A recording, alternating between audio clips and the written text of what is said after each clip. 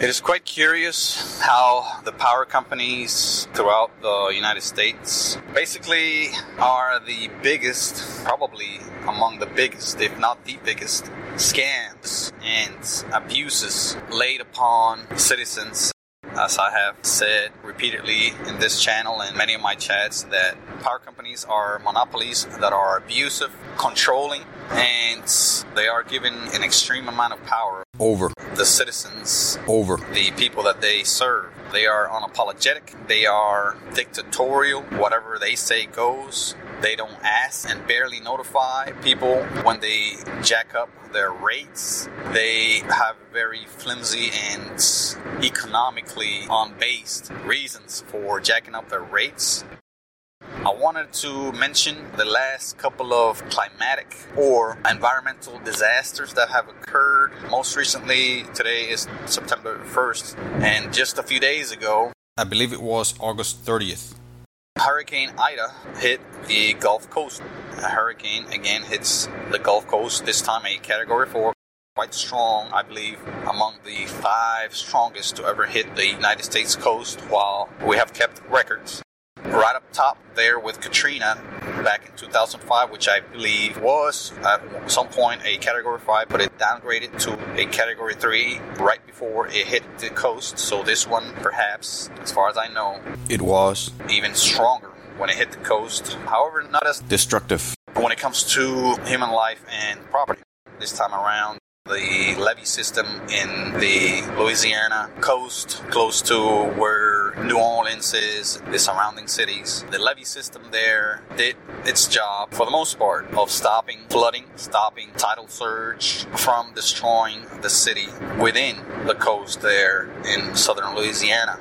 However, power was severely disrupted, destroyed in many areas. Electrical power, and perhaps several millions of people are affected. I know of about 1 million that was reported to be out of power. Perhaps many more suffering from brownouts in the surrounding areas. And the power companies historically have charged its customers, even during the worst of storms, the same or more as when the weather's good, the same or more as when there is no hurricane or severe storm or destruction of infrastructure or of power equipment or power lines, etc.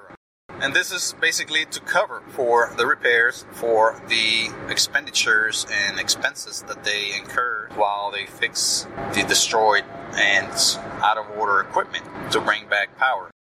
And this is again despotic, dictatorial, undemocratic, abusive for that matter, because they already charge people for maintenance. They already charge fees and all kinds of monies on top of your rates for what you quote-unquote use. And there it goes again with the abuse, because many times they charge you a flat fee, flat rates for the power that you are expected to use, not necessarily the power that you do use. And there goes again the abuse and the control that they have over you. And this is recognized by many, many people that have actually paid attention to their power use, their power bills. Many people of low means, of modest means, modest income, low income. These are the people that feel the pinch the most, because they are the ones that have to basically dish out, give away the highest amount, the highest percentage of their income. Rich people are fine. Rich people basically don't feel the pinch at all. Their little power bill is so meager a percentage of what they make in a week, in a month, in a year, that they happily pay it. They have it in automatic pay. They have people, companies, groups just paying that stuff for them left and right. They actually have money to pay people to pay their bills. So they're not worried about it. It doesn't even register in their radar. It's out of their mind. So poor people, us, are the people that feel the pinch the most. And, again, these companies charge you more or the same when you have no power for a couple of days, 1 week, a week and a half, 2 weeks, 15, 20, 30 days in a row, as it has happened during many storms. I myself lost power back in about 2015, 2016. A bad storm came through the area, not even a hurricane. knocked out a few power lines. I was out of power for a whole week and a half, over a week. And guess what? My power bill came the same or higher than a full month's worth of use. So that tells you right there, I'm getting abused. I got abused. And they covered their costs because I know I wasn't the only one that was charged the same or more for that month. So they covered the cost of repairs and made some money in the meantime. It's a big racket, big scam. It's a scheme to basically squeeze money out of the citizenry in most or all areas in the country. And it is just abusive the way the system is set up. That's why I have been so passionate about this new technology that has the potential to free us from this yoke, this abuse, this dictatorial situation with power companies. And that is, again, my friends, solar. Solar power. Yes, there are many concessions that we must make, many lifestyle changes that we must make to embrace solar, at least for now. But it is a small and tiny sacrifice and concession to make in comparison to the advantages and all the benefits that being free from the yoke of the power companies will bring you, my friend. Another disaster, catastrophe that just occurred the winter of 2021 in Texas, where a cold front, very unusual cold front, swept the northern to mid-Texas, perhaps even southern Texas areas, with freezing conditions for over a week. And this knocked out the very unique and the very unusual situation with the power system in Texas, where they have a very independent, meaning very disconnected power system from the rest of the region, from other states where they cannot easily get power from other nearby regions, areas, states, companies, networks, etc. I would recommend you look that up. Research it, and you'll find out very quickly that the Texas power system is very, very disconnected from its neighbors. And that's what caused, for a major part, if not in its entirety, what caused that very severe and long power outages all over northern and middle Texas, central Texas, and specifically the Dallas area, the region around Dallas. The Dallas area suffered probably among the worst blackouts, brownouts. And, many people were out of power. And, my friend, I can guarantee you that their power bill didn't change. If anything, it changed for the worst. Their power bill probably was higher than it used to be when the power was on. And again, this is to make up, my friends, they are allowed by law to do this. They can jack up their rates in situations where they claim they need to, and they can charge you the same rates for times where you have had no power, or times where you have had no sort of access to power, and yet you're being charged as if you were, or worse. Again, my friends, this is abusive. This is something that is unsustainable, something that should have brought about a revolution, protests about this all over the place. The people are so hopeless and so basically brainwashed and accustomed to the abuse.